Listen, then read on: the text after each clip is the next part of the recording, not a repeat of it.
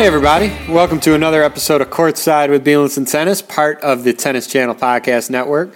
We are so happy to have with us on tonight the head coach of both the men's and women's teams for the University of Wisconsin Whitewater Warhawks, Coach Frank Barnes. Coach Barnes has been the men's head tennis coach since 2002 and the women's head tennis coach since 2003. Both teams have recently experienced some of the best years in school history. Coach Barnes is also the director of the Warhawk Tennis Camps, one of the top summer tennis camp programs in the country. Please welcome to the Courtside with Bielenson Tennis Pod, Coach Frank Barnes. Coach, thanks for taking some time tonight and sharing your tennis journey with all of us. Well, thank you very much. It's an honor. I've been checking out what you recently had on the pod, and it looks like some really good stuff, so I'm just humbled to be a part of it. Well, I appreciate it. Why don't we kind of go back to where it all started? We're obviously going to get into your coaching career, but kind of talk us through how you got involved in the sport.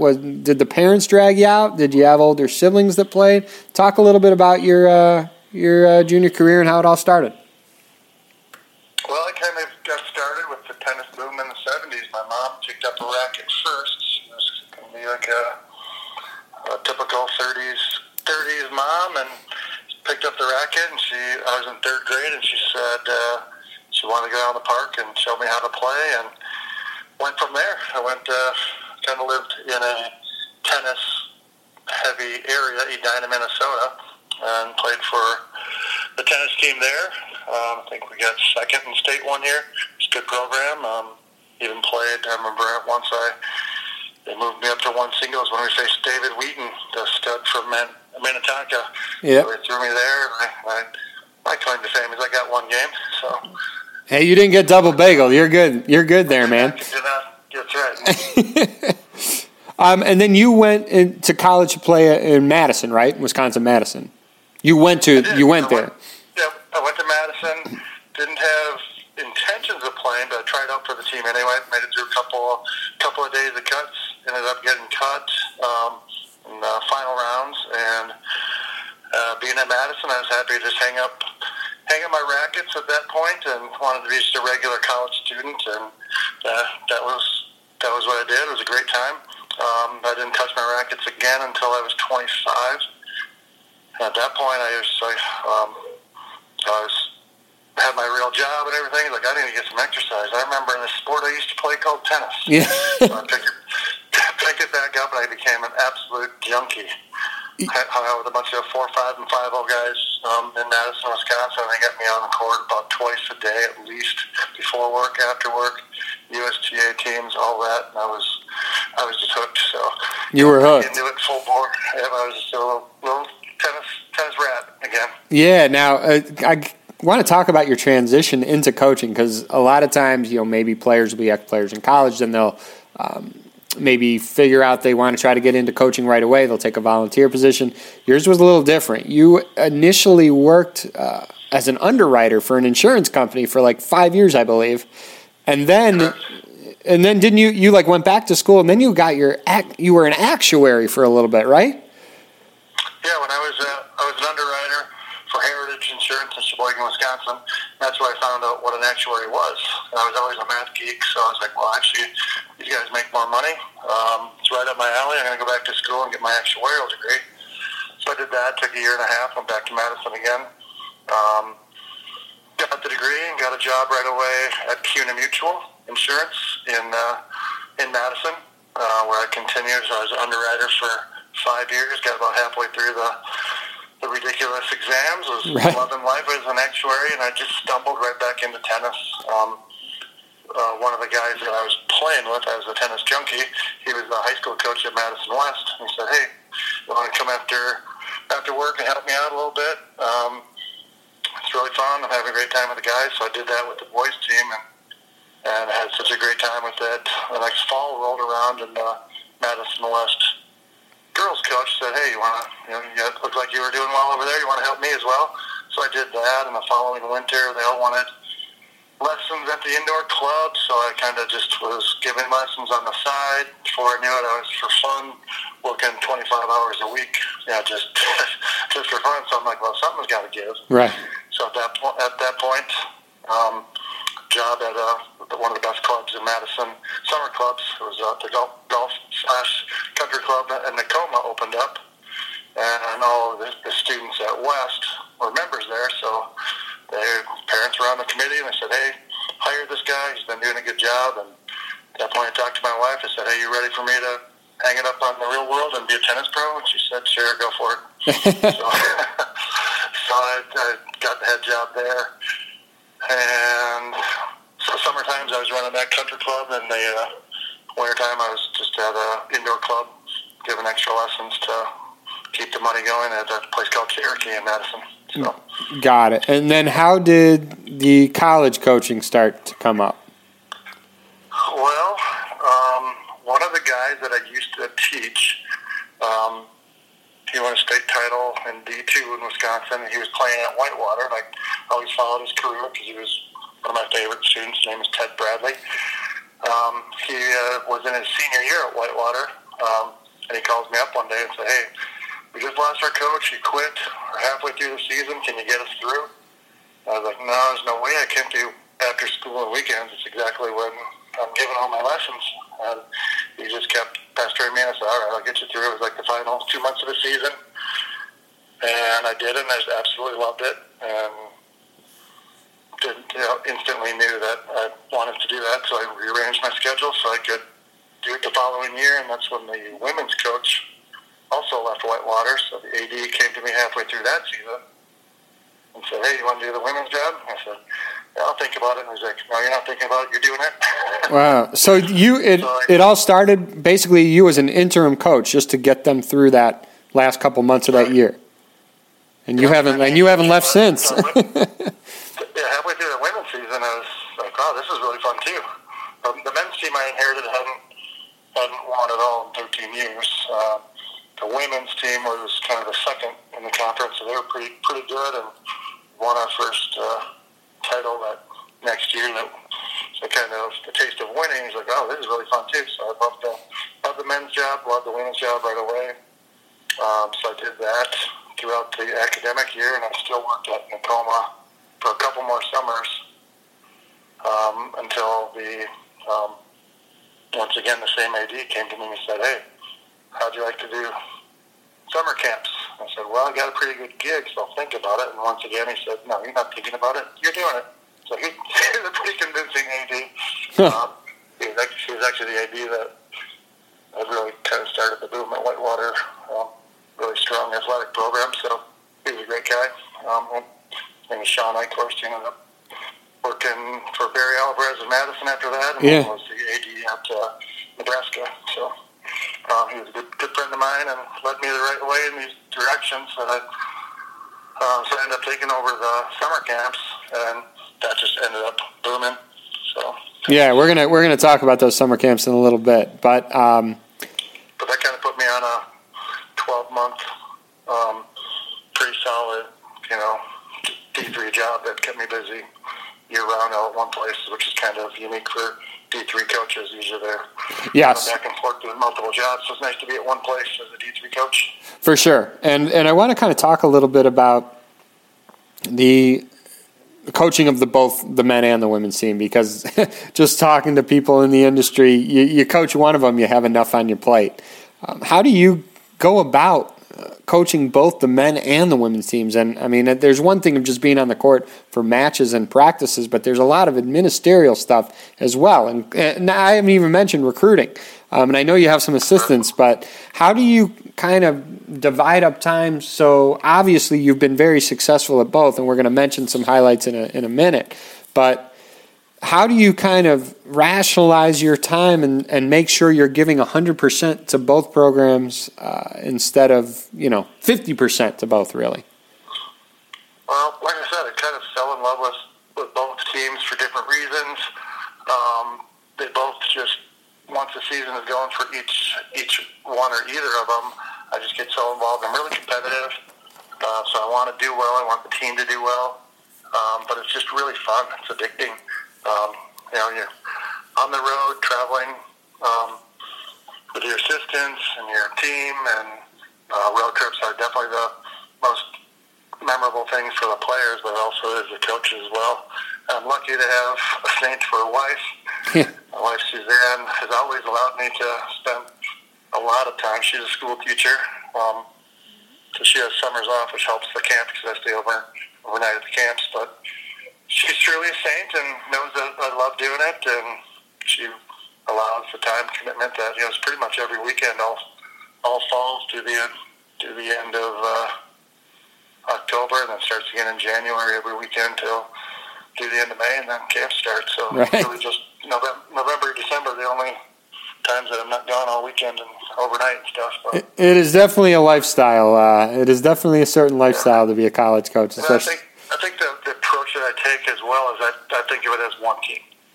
We're Warhawk Tennis, and the teams get along together really well. We do a trip to St. Louis together every year together. We do spring break together. We do all of our fundraising activities together. So community service, we do that together. So some of the things that you would think I'd have to do with both teams, I'm doing single events this coming weekend. We've got our Warhawk Tennis alumni event. It's for both men's and women alumni. So that kind of stuff you can wrap into one. And right. The whole fall, really, the men just have 2 weekends. They got the ITA weekend, and then we host a scholarship school weekend for the guys. And that's when our women's team is heavily into the conference season, which is different than a lot of other places. Wisconsin has their women's conference all through the fall. So it's a little heavier with the women then, and then the guys go all through January and February, was just the guys. And then the women start competing this weekend. So March, the women start competing again.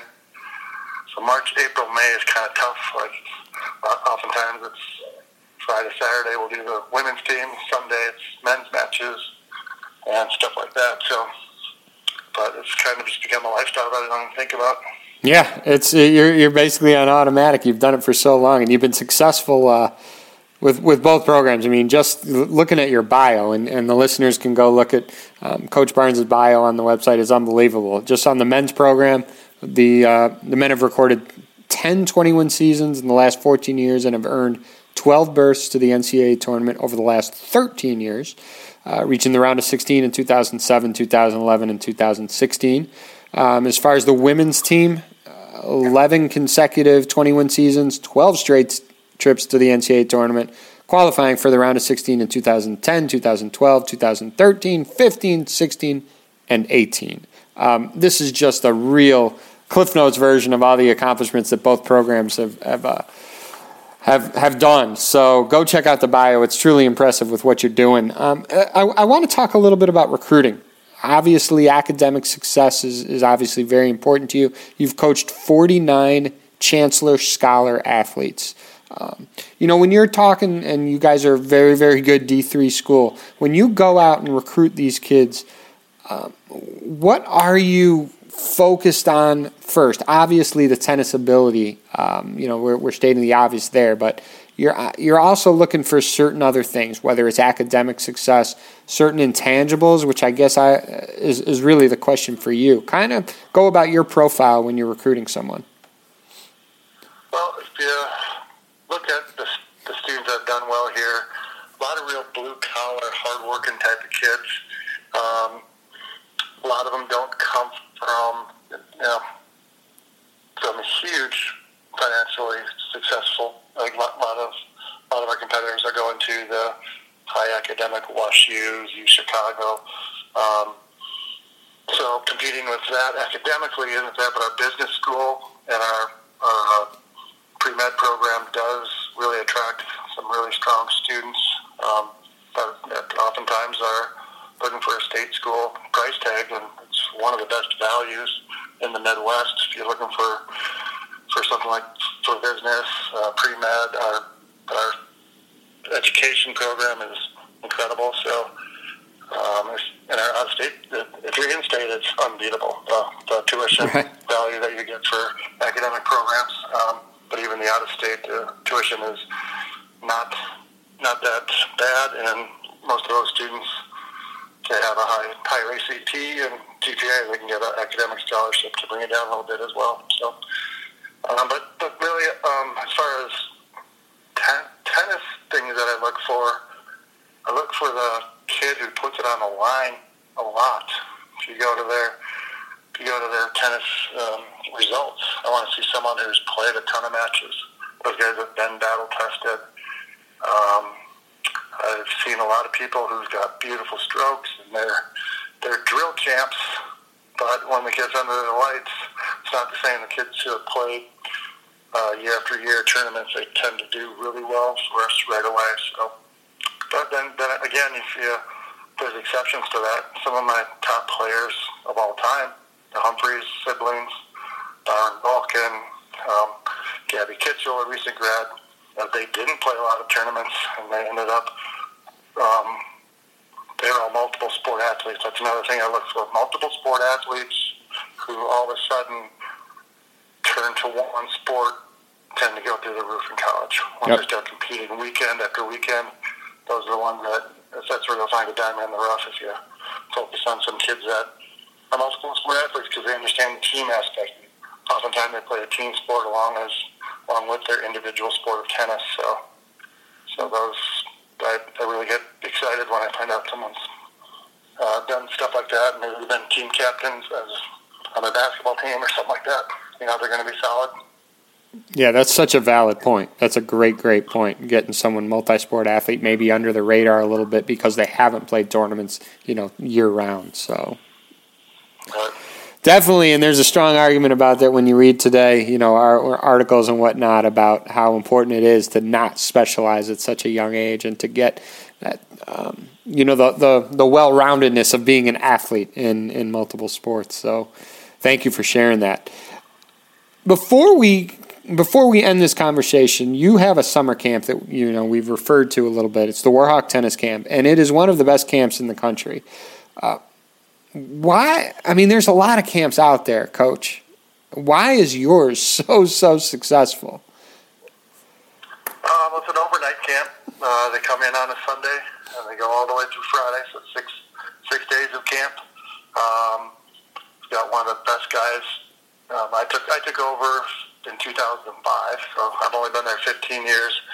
We've got 10 guys on staff that come and go throughout the summer that have all been there for over 30 years. Then it started in 1973, so pretty soon we're going to have our 50th anniversary, and these guys have been running it. Dave Steinbach is the ringleader. He's the National Coach of the Year, High School Coach of the Year several times out of Brookfield, Wisconsin. And over the years, he's brought thousands of his great tennis players and kids from the Brookfield, Milwaukee area. We get a lot of long-time Illinois high school coaches that work the camp. We've got a really good reputation from the top coaches. Not only they bring their kids here, but people from their conference know that they're here. And so we get a pretty strong attraction of kids from the Illinois suburbs, which is a very strong playing area, right, along with the Wisconsin triangle that we draw from the campus, Milwaukee, Madison, and Green Bay. Right. So it's really, we're getting a solid, and all of those cities are within 2 hours of Chicago, Green Bay, Madison, Milwaukee. So it's a great camp location as well as our instruction. And we have a college prep camp that's intended just for kids who want to play college. So that's one of our 7 weeks. We go all summer long. So we have 5 regular weeks. We have a college prep week, and we have an adult camp. So. Okay, yeah, I wanted to ask if it was just for. I was going to ask if it was just for kids or for the adults as well. But typically, what is the youngest age that you guys start at? It's officially for 12 to 18-year-olds. Okay. But we will take a 10-year-old or 11-year-old if they're a tournament player. Mom and dad verifies that they've been on the road before. They're ready to be at a weight camp. It's more of a maturity thing than it is a skill level thing. Right. That's definitely not a camp for beginners. It's definitely intermediate through state-ranked, Midwest-ranked kids. We've got 6 different levels each week, so our silver group is our top level, and those are usually kids that all have USTA rankings and play tournaments all the time, all the way down to our gold group is our 6th level, and those are usually kids that play either lower varsity or high JV. But most of our camp these days is, it's pretty much all kids that at least play varsity. So. Got it. And you could find more information on this on your tennis website, right? I think there's a tab for the Warhawk tennis camp. Yep. Perfect. Coach, it's full though. It fills up in 5 minutes on first week of January. It's crazy. It's like selling out a rap concert. I get a lot of phone calls every day. I'm sure you do, Coach. I know you're in the middle of your season right now, and you got so many things going on. I appreciate your time. I do not want to take any more of your time doing this, but I really want to thank you for kind of going through your journey with us. I want to wish you the best of luck with both your teams, the men's team, the women's team, not only this year but in the future. And keep on doing what you're doing because you're doing something right. Well, I appreciate you too. So let's check out the pod every time you get something new. So I'm going to start too. I appreciate it. I'll talk to you soon, Coach. Okay, thank you very much. Bye. Bye-bye. Well, there you have it, Coach Frank Barnes, University of Wisconsin Whitewater Warhawks, both of the men and women's teams. Hope you enjoyed that.